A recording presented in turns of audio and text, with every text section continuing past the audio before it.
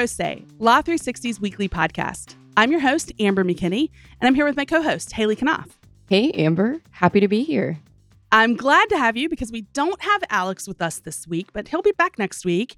We do have a lot to talk about, though. One thing I wanted to mention right off the bat, like the rest of the world, we are also tracking and writing stories about several developing legal things around former President Donald Trump. Just wanted to mention that so that if people are really interested in the Law 360 take on those stories and our look at the subpoena that happened at Mar-a-Lago and his pleading the fifth in a separate case in New York, we have coverage of that. But we're not going to talk about it on today's show because it's pretty fast moving. We have some other big things to cover. But just wanted to mention if anybody's looking for that, head on over to our website. Yeah, and you guys, I'm really excited to hear the interview you did today. And we also, it's a unique special occasion because producer Steve joined you on that. Yeah, that's right. Our very own Stephen Trader takes to the mic this week. Since Alex is out, we got a little lift from him to come on with, we have a great guest. His name is Joseph Hanna. He's a partner at Goldberg Segalla, who is a sports law pro, to talk about the big battle brewing in the golf world. So I definitely needed Steve's help since I, as is canon on this show, barely understand sports. But I do understand competition law, and that's what the case is about. So Steve and this great outside guest are on with me, and you'll hear that a little later in the show. So excited to hear that because I too, in general, I am a sports fan, but I'm embarrassed to say I'm really not up to speed on golf. It's just, is it because it's my blind watch it spot. on TV, it's all whispers? Does it just put you right to sleep? Because that's what it does for me. But I promise our listeners, despite that perception of golf, oh, thank you. Workshop that. No, but despite the perception that golf is some sleepy sport that is just on every Sunday afternoon or whatever, the fight going on between the PGA and this upstart league backed by Saudi Arabia is getting really intense. And so even if you're not a big sports fan, this is really going to be a case to watch. It is. But so before we get into that, we have a couple other stories to talk about. First, we have a pretty interesting conviction out of the Northern District of California this week.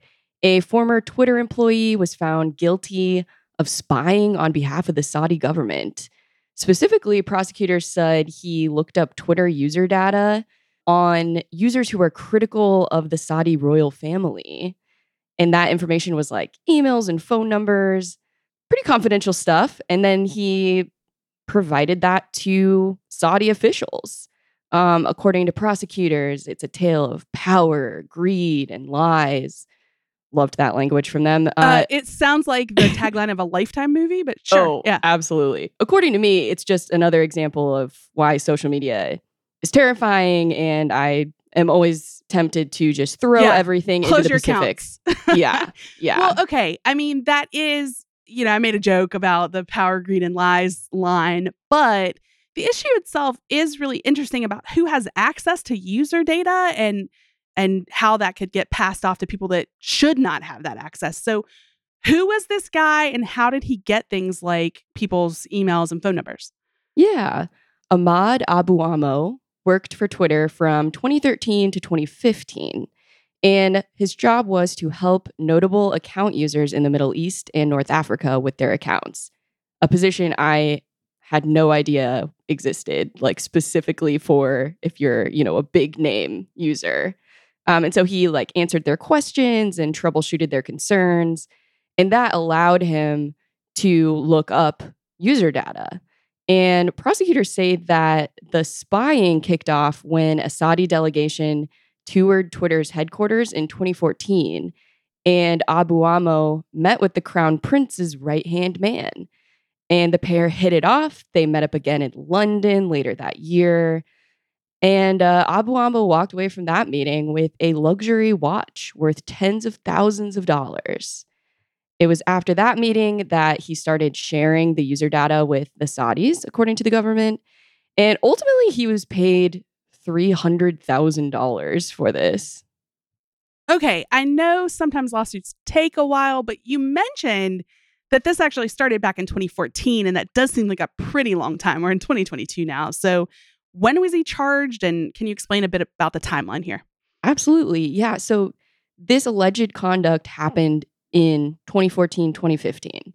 Then he actually left Twitter. So Abu Amo's relationship with the Saudi government didn't emerge until several years after that. The FBI just kind of showed up on his doorstep in 2018 with questions. Particularly, they were asking about this $100,000 payment that he received from the Saudi official. And at the time, Abu Amo told the FBI that it was compensation for digital media strategies assistance. He was like, yeah, I left Twitter and now I'm a consultant. And so I was working with him on this other stuff. And when he was asked to prove that, I love this part, he allegedly hastily excused himself from the room and then just went on his computer and made a fake invoice. An A for effort. Oh, so suddenly word is opened up and he's typing in consultations to the Saudi government. Yeah. And I imagine, if they so much as open the PDF and see when it was created, it was 10 minutes ago or something. Metadata, sure. But in any event, he was eventually charged in 2019. And he was actually charged alongside another Twitter employee who he allegedly had introduced to that Saudi official and who kept working with the Saudi official after he left Twitter. And then also another Saudi national who used to run a social media management company was also charged. But both of them fled the country, and they're still chilling. So the trial only involved Abu Amo. Okay, so, we're painting a pretty negative portrait of what he allegedly did, but obviously there's a defense at play here. So what did they argue on his behalf? His big argument was that while there may be a case against his co-defendants, he wasn't part of any conspiracy. He said he never agreed to commit a crime with any of them. The government didn't show any evidence of calls between him and his co-defendants. His lawyer, very artfully, in my opinion, compared the government's case to the carefully curated and filtered posts that people put on social media. Here's a quote from her. It's the same thing with the government's case that they put on at this trial. Bits and pieces that they have specifically taken out of context and tried to assemble to try and create the picture they want you to see. But just like people's social media profiles, that's not the full story.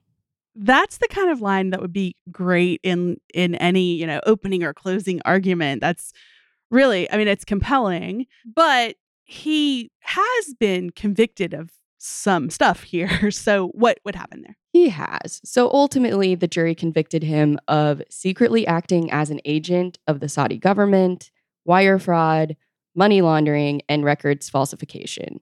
The jury did clear him on a few other charges, which just included more wire fraud and aiding and abetting his co-defendants. So the verdict was reached after 2 days of deliberation. And what's interesting is one juror actually kind of shed some light on what was happening behind the scenes when she responded to counsel questions in open court after the verdict was shared.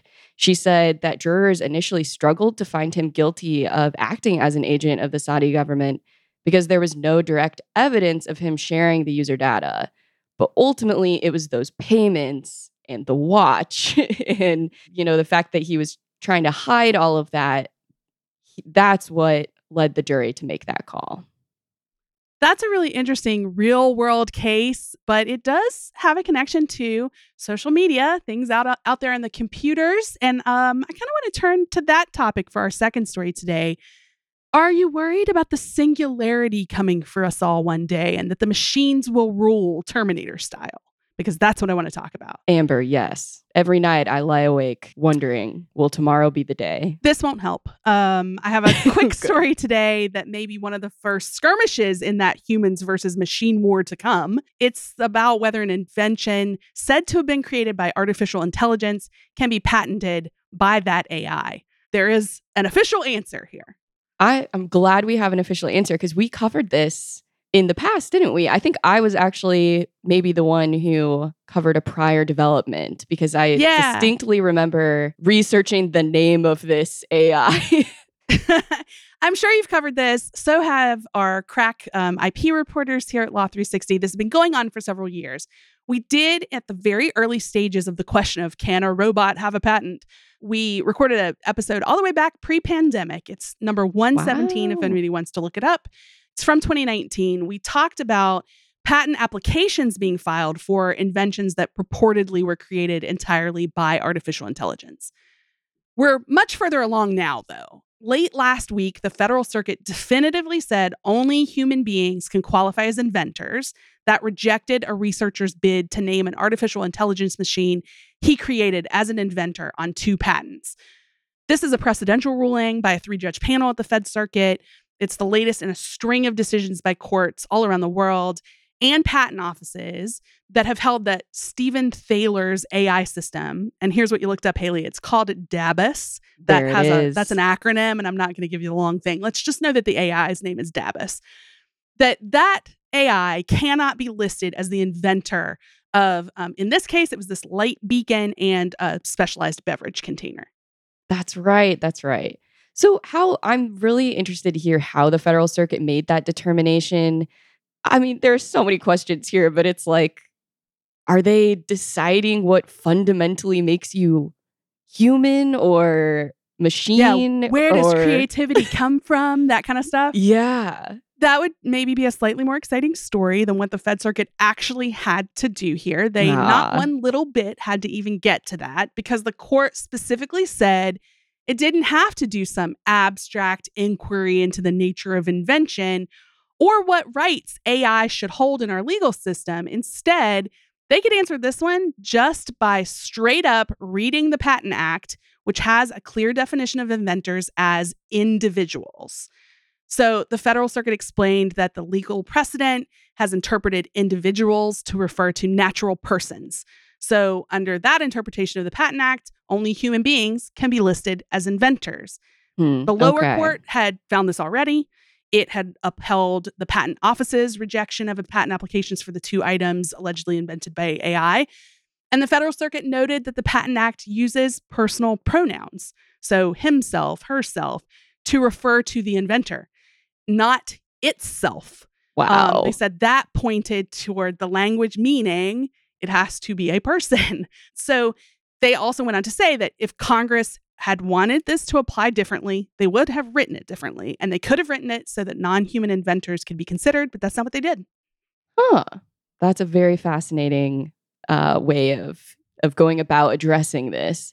It's the clean way. Yeah, it's the clean and straightforward way. I want to know how the AI feels about this. Is it sad? Well, at the very least, the father of the AI was pretty upset. Okay, fair. Thaler's attorney expressed a bunch of disappointment with this ruling. The attorney said that the Federal Circuit, quote, ignores the purpose of the Patent Act and the outcome that AI-generated inventions are now unpatentable in the United States. That is an outcome with real negative social consequences. We do plan to appeal. So this isn't the last we'll probably hear of this, but this is a pretty definitive ruling from a high-level appellate court. During the course of the case, Thaler had argued that inventions generated by AI should be patentable in order to encourage innovation. That was the big argument, that you want innovation that's part of the purpose of the Patent Act, so you should let machines be inventors the same way you would people. But the court just flat out rejected that, saying those policy arguments are both speculative and they also are not based in the text of the Patent Act. And that's what they were interpreting here. They were reading the text of that act. So those arguments are kind of the ones, it's a classic thing where a court's like, hey, I hear you on that policy stuff, but take that up with Congress. So that's where we are with that. Okay. And I seem to recall that other courts have looked into this, but are there courts like across the globe that are considering this? Absolutely. This is probably what you're remembering from your prior coverage, that this has just come up again and again, basically based on this one guy who has tried to get patents for DABUS in many, many venues.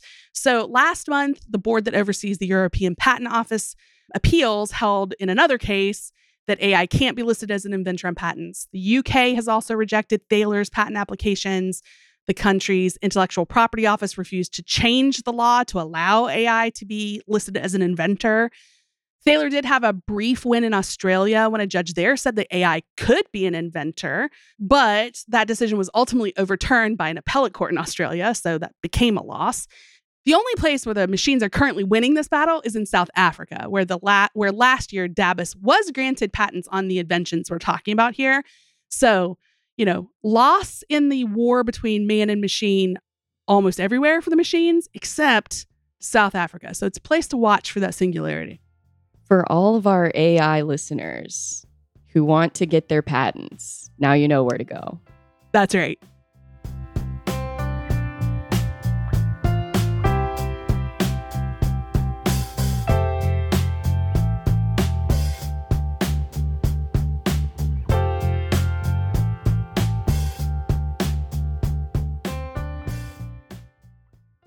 The world of professional golf has become a fractured one. Earlier this year, the PGA Tour suspended players who left the organization for lucrative opportunities to play in events hosted by the newly formed LIV Golf Company, which is funded by the Saudi Arabian government. A group of those players has now sued the PGA Tour, claiming that its anti-competitive behavior violates antitrust laws. The PGA Tour responded, and earlier this week, a judge denied an opportunity for LIV golfers to compete in the PGA Tour playoffs. But the case is in its very early stages. There's a lot to unpack. So joining us to help explain all of this is Joseph Hanna, a partner at Goldberg Segalla, who chairs the firm's sports and entertainment law practice. Joseph, thank you so much for joining us. Stephen, thanks for having me. What a time for professional golf. Far from the sort of quiet sport that you might put on a Saturday afternoon, sit down on the couch and maybe doze off a little bit. This is high-level drama for the sport. So I'm very excited to talk to you about this. There's a lot to get into. But let's start with some of the basic structures of the PGA Tour. How does it operate as a business? So, Stephen, just like you mentioned, this is certainly not a Sunday at Augusta. We have a lot of various buckets here of items to watch. It's such a conservative sport, and we're in the midst of a civil war. But in terms of how the PGA Tour operates, it's registered with the IRS as a business league, which under Section 501c6 is an association of persons having some common business interest, the purpose of which is to promote such common interest. So it has a nonprofit status, and it claims an exemption from federal and state taxes. And obviously the PGA Tour has become unique because, as in recent years, other major sports leagues have surrendered this status. For example, Major League Baseball in 2007 and the NFL in 2015. Yeah, it's interesting to hear that the PGA has this special status because that plays in a lot to the claims that it is anti-competitive, and it's using that status to further its own goals that are not good for the golf world writ large. It's also been investigated in the past for antitrust violations. I know that just a month ago, the Justice Department opened an investigation into whether the tour is in fact a monopoly. Can you speak to that and what's been alleged there? Sure, Amber. So the PGA Tour is a 3-time antitrust champion. It has been victorious on a Morse Communications Corporation claim that has been brought against them regarding real-time scoring, an antitrust lawsuit with the senior PGA Tour, a class action brought by the caddies. But in the early 90s, the FTC found the PGA had violated antitrust laws due to a law stipulating permission for a conflicting event release. So it has been investigated in the past. And currently, as you mentioned, the DOJ is investigating the PGA's behavior as an illegal monopoly. So sort of in the footsteps of that, this has all been playing out simultaneously, right? LIV Golf forms this new tour, and some of the players leave for very lucrative contracts. Some of them resign their PGA Tour cards, and some of them left and played in other events, which is against the PGA Tour handbook rules. They're all a pool of independent contractors, but they do all sort of operate under this umbrella of the PGA Tour, and they can pool their media rights and then sell those rights to tournaments and broadcasters and whatnot. And some of the players that left for LIV Golf, violated these handbook rules, and so the tour responded with a pretty heavy hand. and suspended those players. And this sort of brings us to this lawsuit that was filed last Wednesday. And I was wondering if we could just kind of unpack some of the claims in that lawsuit. It was 100 pages long. And, I think at first blush, I think there was there were some anecdotes in there that kind of raised some eyebrows about how the PGA Tour operates sort of as the only game in town. So, Stephen, parts of those complaint that was filed are pretty bombshell type headlines. For example, the tour has employed its dominance to craft an arsenal of anti-competitive restraints. Some very strong words in there.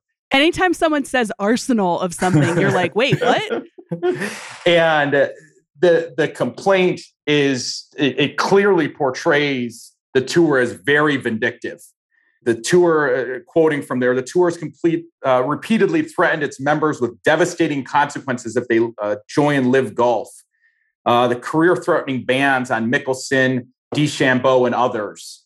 Orchestrating a group boycott within the European Tour. And then they focused their efforts in the document specifically on PGA Tour Commissioner Jay Monahan. And Jay Monahan has come out very strongly with strong words of you're either with us or you're against us. And there's no gray area there. So it's the focus on him is that the PGA Tour and he specifically have purposefully, inconsistently allowed golfers to compete in other tournaments, and he's frozen out LIV Golf. And then their major argument, which we'll talk about shortly with Judge Freeman, is that the consumers are no better off with tour rules that restrict competition. And that's the focus and the shift towards what Amber referenced earlier in terms of the antitrust argument and focus that these players have brought to the forefront. Right. Yeah, what you're telling us there really does. I mean, if you take the complaint on face value, it does paint a portrait that sounds anti-competitive. But obviously, the PGA sees it differently. What have we seen so far in terms of response from them? And then we can get into this actual fight over the temporary restraining order for these particular golfers. So the PGA's strongest defense, which they came out with, and we've heard from a number of players, Billy Horschel, Freddie Couples, Justin Thomas, Rory McIlroy has essentially become the de facto spokesperson for the PGA Tour, is that LIV's success and ability to draw big names shows that they have not been prevented from entering the market at all.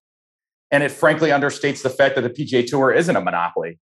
And that ultimately is what played out and is what we saw during the TRO hearing and frankly with Judge Freeman's comments. Well, let's dig into that. Let's get right into that TRO hearing, because I think there's a lot to unpack about what the sides were saying there and how it resulted this past week. Yeah, so I would say that's round one's in the books. And the PGA Tour won round one. And the highlight, the theme of that was irreparable harm. And Judge Freeman certainly found that there was no irreparable harm to the three LIV golfers and their ability to participate in the FedEx Cup. Yeah, I want to talk about and unpack those arguments a little bit, because I think one thing that has been discussed pretty widely after this lawsuit was filed and then the PGA Tour responded, you sort of have like what you were talking about. One of the main arguments coming from LIV is that the PGA is anti-competitive, but LIV exists. It's a rival tour and it exists and it's doing pretty well. It's taken quite a few players away from the PGA Tour. It's not making any money, but it's certainly growing.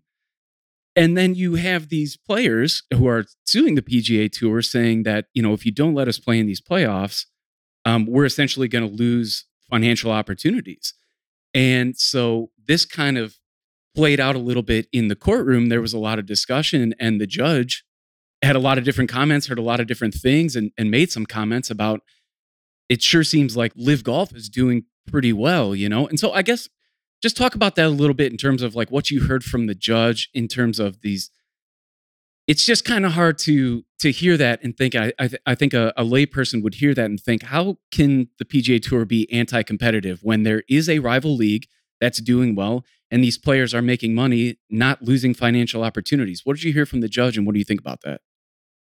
So Judge Freeman's kind of most powerful statement is that this is an emergency of the player's own making.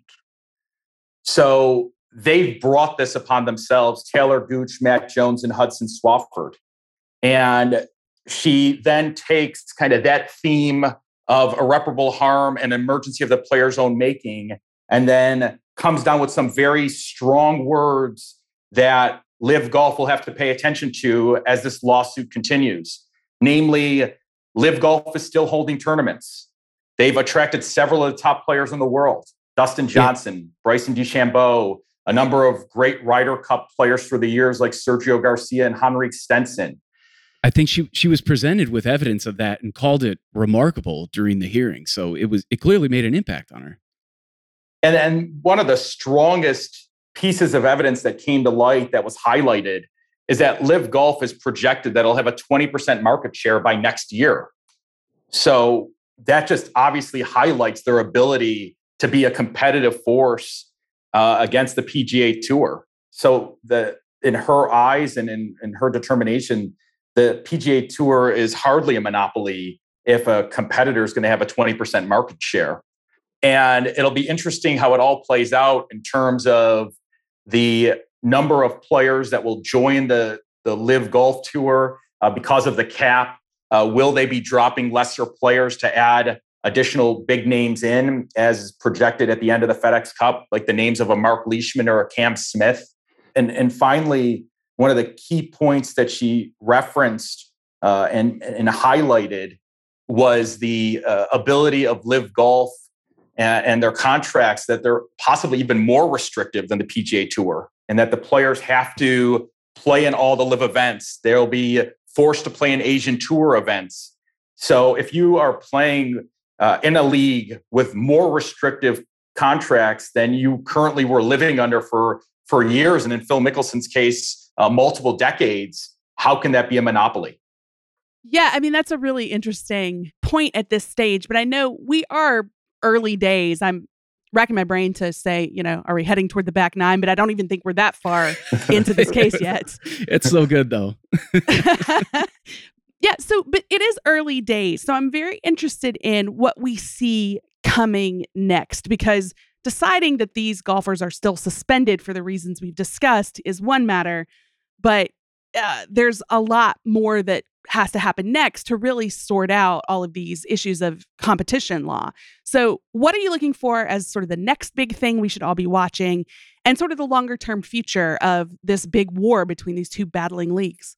So if we start at the most basic level in terms of the impact of the TRO denial moving forward, Gooch, Jones, and Swafford are ineligible for the FedEx Cup playoffs. So that's immediate, and they're jeopardizing their odds for qualifying for majors next year.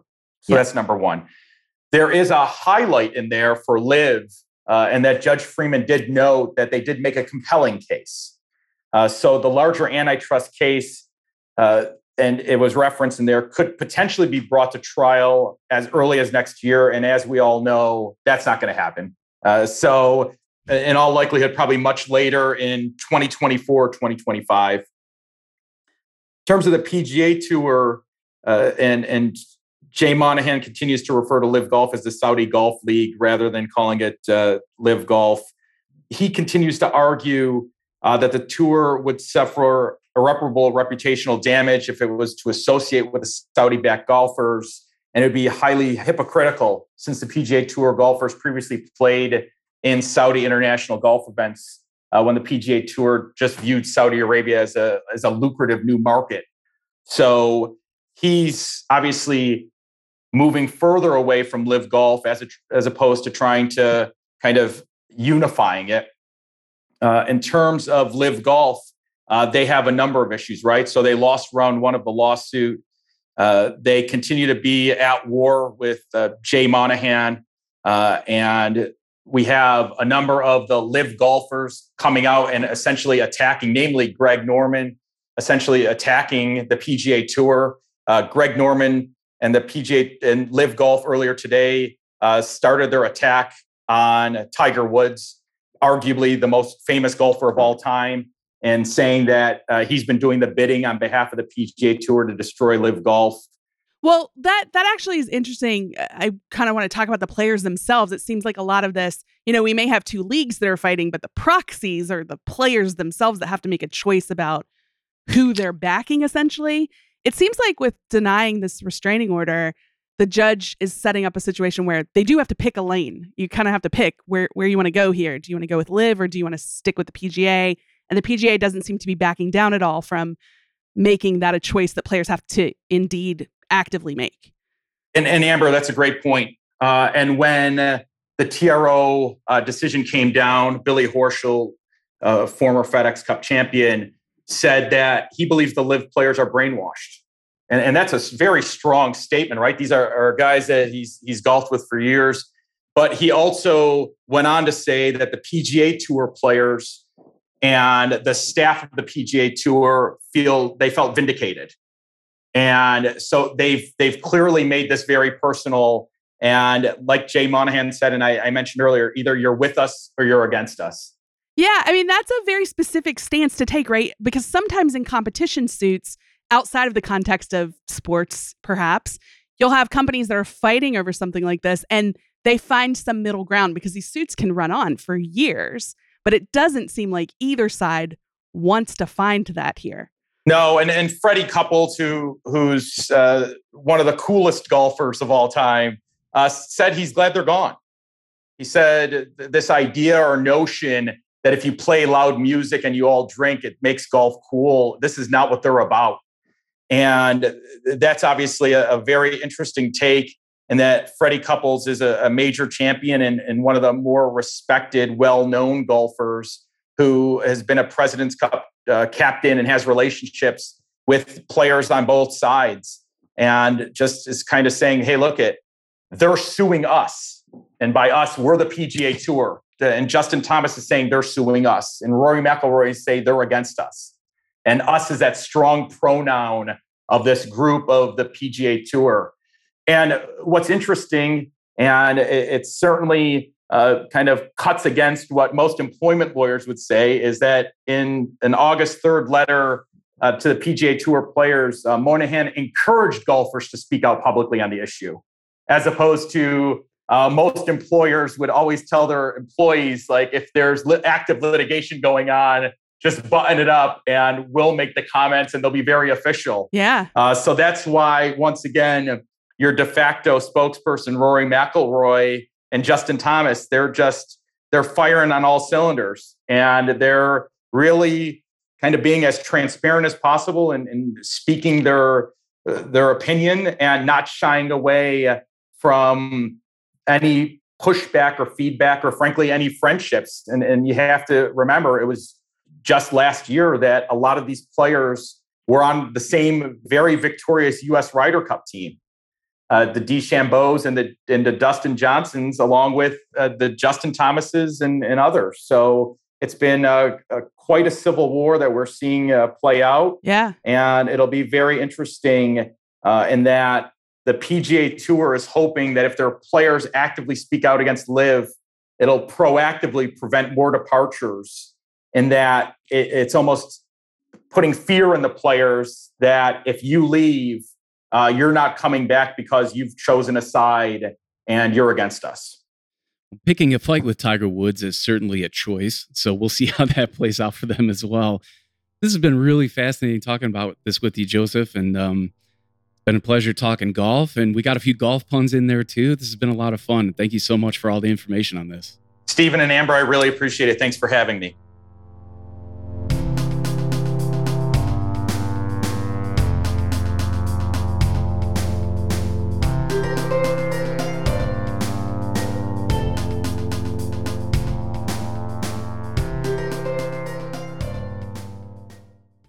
We like to end our show with something offbeat. And Haley, I would like to talk about Wikipedia. Awesome. Let's do it. So when you think of Wikipedia, are you like me? I think everybody knows what Wikipedia is. It's a very popular website. But, if for anybody who's maybe forgotten or hasn't looked for a while, it's online, crowdsourced encyclopedia. It can be updated by basically anybody. So when you think of that, do you think of the kind of like stereotypical thing where students everywhere just sort of use it as a shortcut to pull up some information for a research paper or to like brush up on a topic before class without really having to do any work? Yes. Also, like wasting time falling into Wikipedia holes where you just read about some bizarre topic that you didn't know existed. Yeah. I have definitely done the Wikipedia hole of just reading and reading because you get fascinated by stuff and keep clicking related links. Everything's linked. But for full disclosure, I never got to use Wikipedia the way that some students out there do, where they pad out that research paper because, and this is the sad part of this story, I am too old. It was not a thing when I was in college, so I didn't get to use it that way. Well, it was around when I was in school, but we were definitely banned from using it. Well, turns out students aren't the only ones who may rely a teeny bit too much on that website. There was a recently published academic stress test on court decision-making where researchers found out that Wikipedia entries have a significant impact on judges' behavior and their legal decisions. Oh, wow. Okay, my first reaction to this is I'm not a judge. You are not a judge. But in journalism, if I were to turn in a story that was sourced from Wikipedia, that would not fly. Well, judges are human, Haley, and even a judge likes a shortcut, and they do have busy dockets. So I'm making a lot of excuses, but they do. Let me anyway, I'll tell you the parameters of the study, and you kind of make of it what you will, listeners. It's a team of researchers led by an MIT scientist. They concluded that a group of judges in Ireland, so this was a study in Ireland, I want to make that clear, that they were not only reading Wikipedia articles as methodological shortcuts on a bunch of legal cases, but they were also citing those matters more frequently in their own decisions. So it kind of incepted to them. After they read it, they started citing them more. Basically, here's what the team did. They created a bunch of Wikipedia articles about Irish Supreme Court decisions and put them right there into Wikipedia because, again, this is a crowdsourced platform.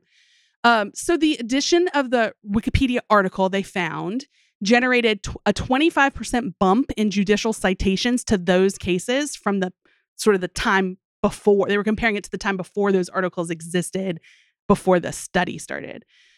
The researchers also found what they called a strong pool of evidence that the courts were drawing directly from the language of the articles of these unknown authors on Wikipedia.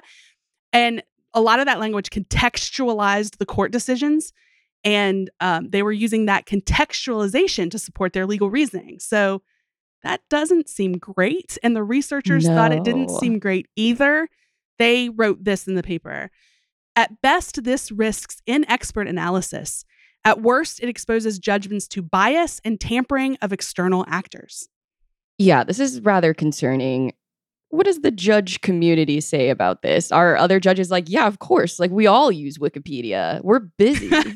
Well, no. I mean, I don't think any judge has really come out and been like, you know what, Wikipedia is the best. Don't worry about it. That's good. But it's clear that, I mean, again, they're humans and they're also really busy. And, you know, it's hard to avoid Wikipedia these days. I think it's the 4th or 5th most popular website in the whole world. So what judges have said, at least some of them, many around the world have in the past, but even before the study, objected to citing Wikipedia in opinions.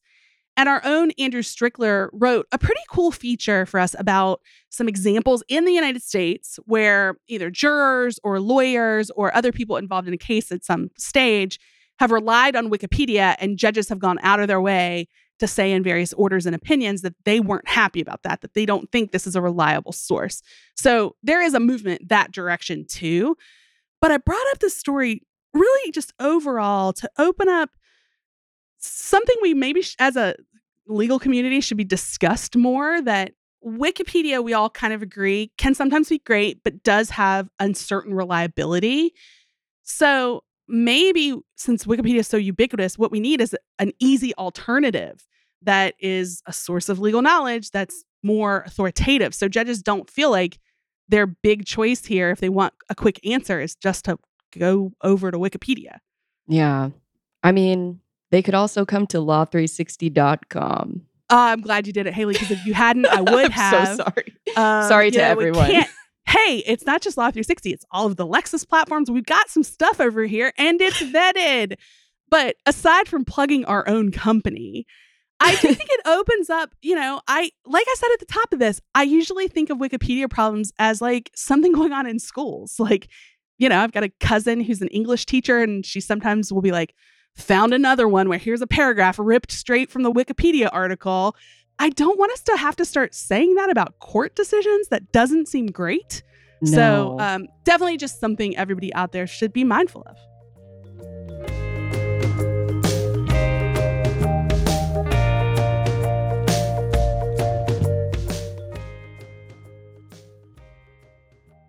We've had a great show today, and I'd like to thank my co-host, Haley Knopf. Thank you, Amber. I'd also like to thank our producers, Kelly Marcano and Stephen Trader, especially Steve this week for the lift on the main segment today, and our guest, Joseph Hanna. Our contributing reporters this week are Bonnie Esslinger, Ryan Davis, and Andrew Strickler, and music for our show comes from Silent Partner and Kelly Marcano. If you like Pro Se and anything you heard today, we'd love it if you left us 5 stars and a written review wherever you're listening. That really helps new people find our show. And if you want to read more about any of the many topics we've covered today, that's where you go over to our website, law360.com/podcast. Thanks, and see you back here next week.